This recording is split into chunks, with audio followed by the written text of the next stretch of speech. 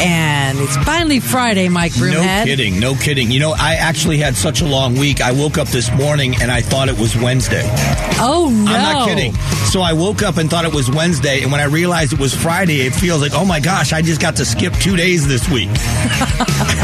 It was great. So I'm so happy it's Friday. Happy Friday. What do you think of the Cardinals pick? I have no idea. Oh. I don't know who that person is.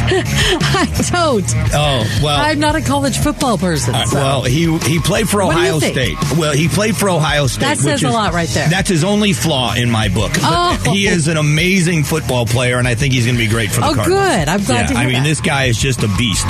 So, thanks, Jamie. Have a good weekend. You too. And welcome, everyone. A lot to talk about. Yeah, we'll get into the Cardinals thing a little bit later on because I think it's still a big news story. There's a lot of big news stories happening today. We're going to start with the economy and gas prices. U.S. average gas prices dropped 5 cents a gallon, not here in Arizona. Arizona remains extremely high. Refining issues, delivery issues, and the fuel that we use. And I wonder how I think everybody wants clean air. And that just seems to me to be a no-brainer. But I wonder if Arizonans given an opportunity, because we are way above the federal standard. We are required to have a certain kind of fuel, but I believe that the blend that we use this time of year is in far excess of what the federal government requires. Knowing what our air quality is like here in Arizona, knowing that we live in a dust bowl, that there are days when it's not good, the ozone levels, people with asthma, would you, if it were cheaper, would you be within federal guidelines and lower the standard a little bit? I think it's a great question. The reason why I think it's a great question is because Arizonans are suffering right now, and working class people, small business owners, and I mean big businesses as well, but the people that are just trying to keep their heads above water financially with what's happening in the world, this is a tough place to be. And I think I focus on fuel prices so much. When I had my company was in business, we were largely what they called the gang box jobs, where our guys drove their own vehicles, with the exception of a couple of vehicles I had. But for the most part, people drove themselves to the job sites. And so I didn't have to worry much. But I know that when you are there were years, I think there was 1 year that I put almost 50,000 miles on my vehicle. It was well over 40,000.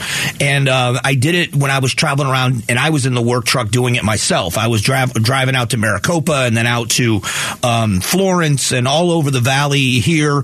And I was racking up a lot of miles, and fuel was killing me. It was at a time when fuel prices were high then. So I think that kind of, for me as a small business owner, it's one of those things that you realize just cripples your business. There's nothing you can do about it, especially if it is a big piece of what your business is.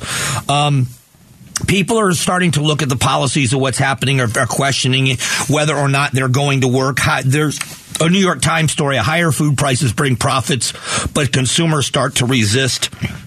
This is where I think, being a capitalist, I'm not ever envious of when businesses charge what they can for their product. And the people out there that believe that look at prices of things and they talk about obscene profits, when it comes to them personally, I'll give you an example at the very extreme end of things. One of the biggest complainers about profit in this country is Bernie Sanders, the senator, who is a socialist. He caucuses with the Democrats, and he runs for office as a Democrat when he runs for president. But he is a self-proclaimed socialist. He believes that socialism is fair and it's the way to go. When he was called out for becoming a multimillionaire, he said, if you go and write a book, you can be a millionaire too. Because he has become very famous as being a lifelong politician, telling other people how much money they're allowed to make, and people subscribe to that, which I find fascinating. Because if you truly want to be a socialist, why wouldn't you sell your book for less money to certain poorer groups of people? Why wouldn't you charge someone like me full price and somebody else that's making minimum wage, $10 for your book? It's interesting how they become capitalists in their personal economy. And I guarantee you that Bernie Sanders has accountants that do his taxes for him so he can take advantage of the legal deductions that are available in the tax code.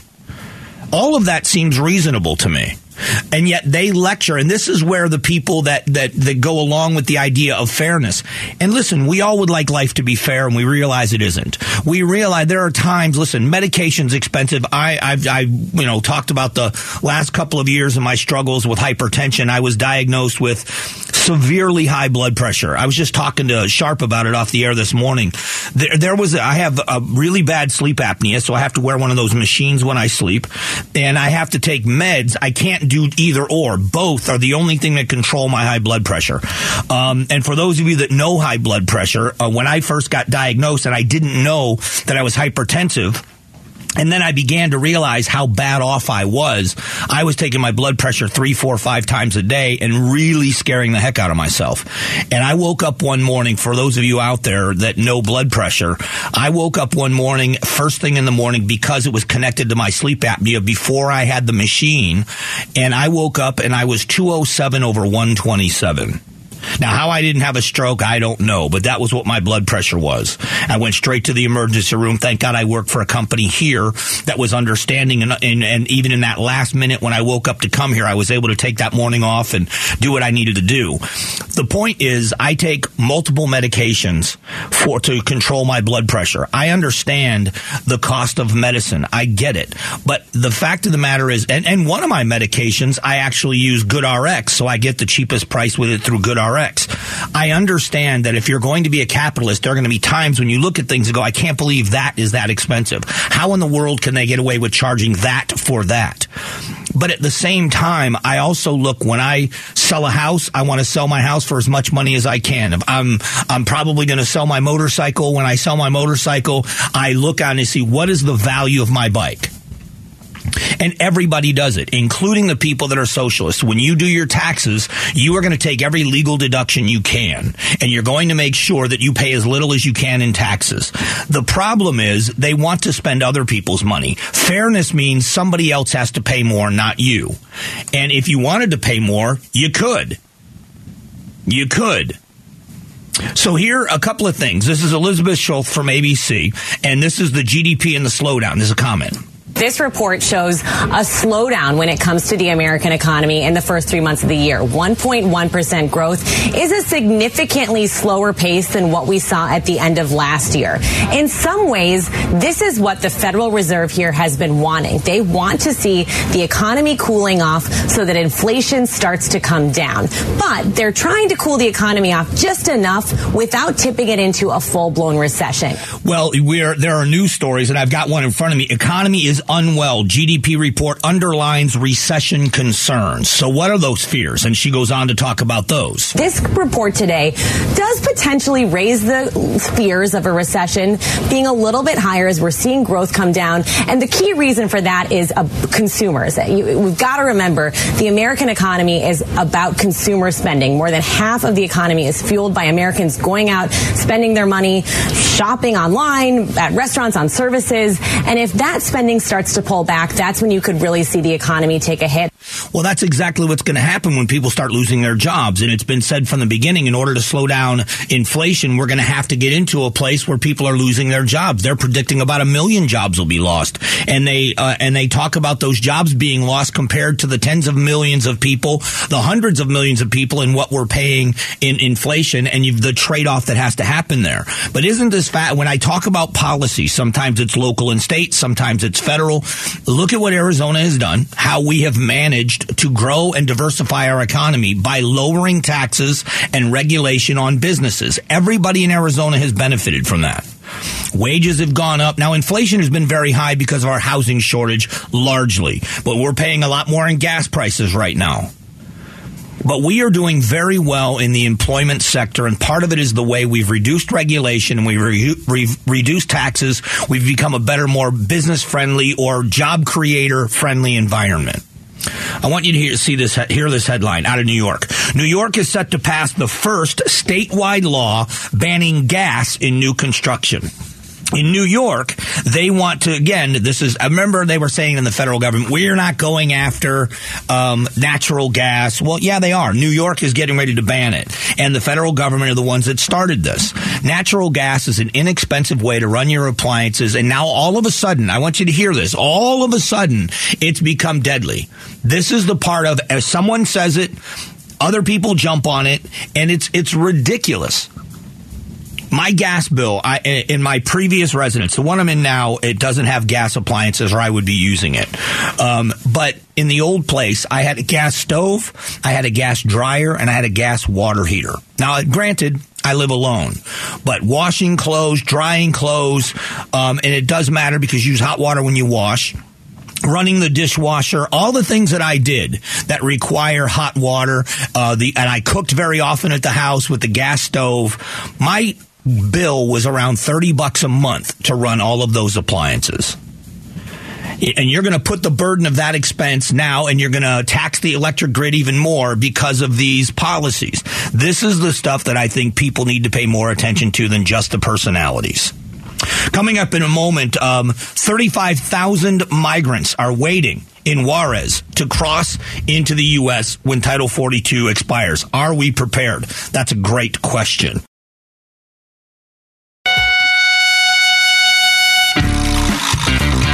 Strong values and strong opinions. The Mike Broomhead Show. KTAR News, 92.3 FM, and the KTAR News app.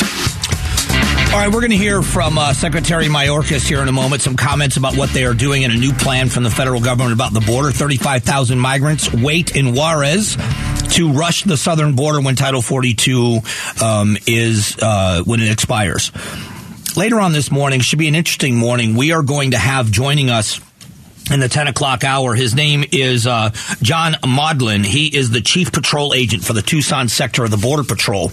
And so we're going to have the experts, boots on the ground, kind of give us an assessment of what's going on, just explain what's happening, the mission of the Border Patrol. Do they feel confident that they are completing the mission? And this is the place to go. Go to the experts that do it every day, and we're going to do that at 10:05. So set your alarm, download the news app, the KTAR News app. You'll be notified when the interview happens. And you can always catch it on the podcast if you miss it today. But Secretary Mayorkas was speaking, and he says the border's closed. The smugglers' propaganda is false. Let me be clear. Our border is not open and will not be open after May 11th.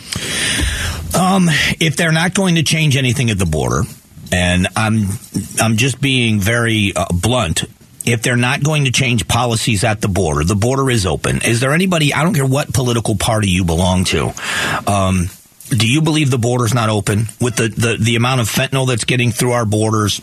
And I've had people say fentanyl is coming through largely through the ports of entry. And you're right, it is.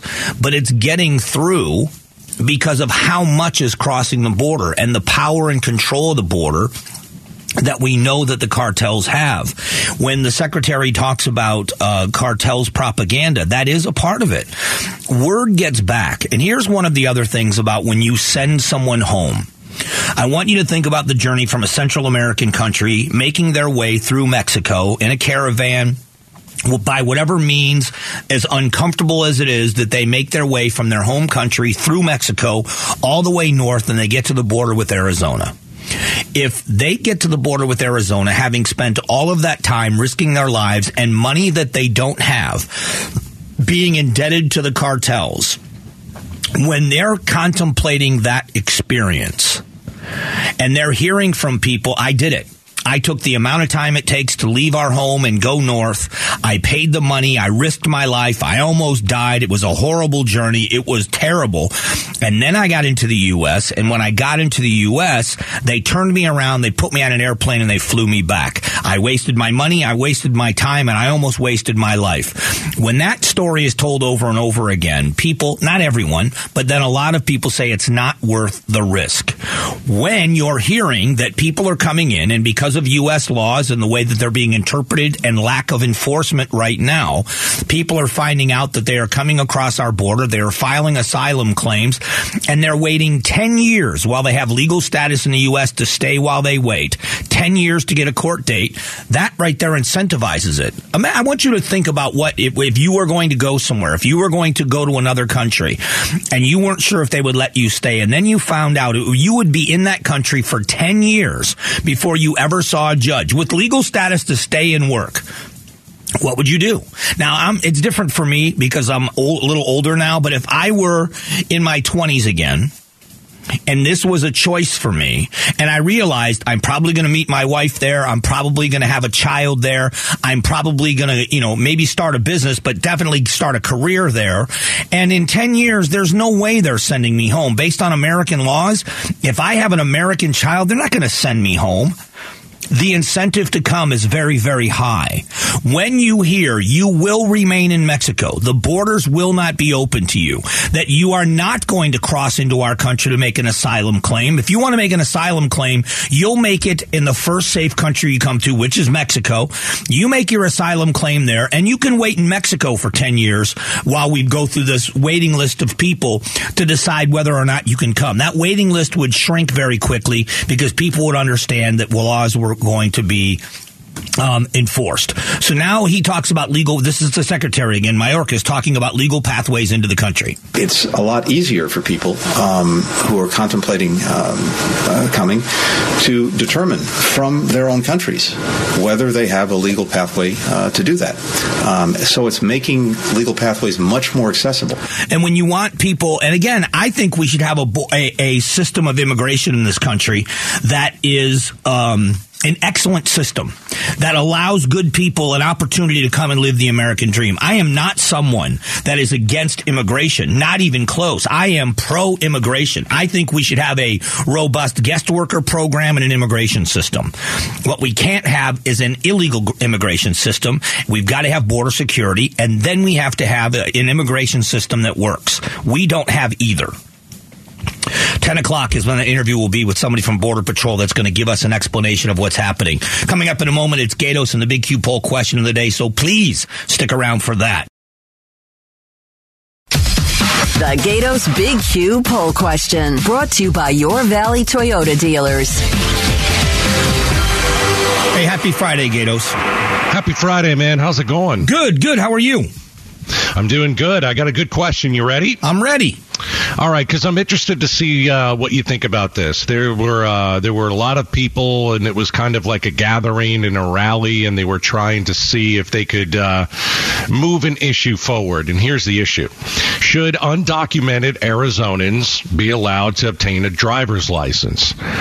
I mean, we've kind of talked about this for years. We don't do that here in Arizona, and I think we've got a Democratic lawmaker who's trying to put a bill through and see if this will happen. I mean, there are pros and cons. I mean, one of the pros is, well, you get them in there, they have to take the test, they've got to pass the test, and then you give them a license. But for me, I don't like it. I've never liked it. I think that it's like, hey, come to this country and we'll give you everything.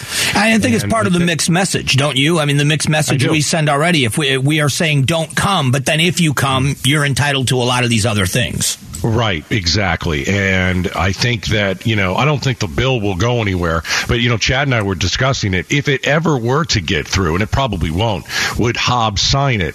Because, yes. I mean, that's the easy thing to say is yes, but I don't know.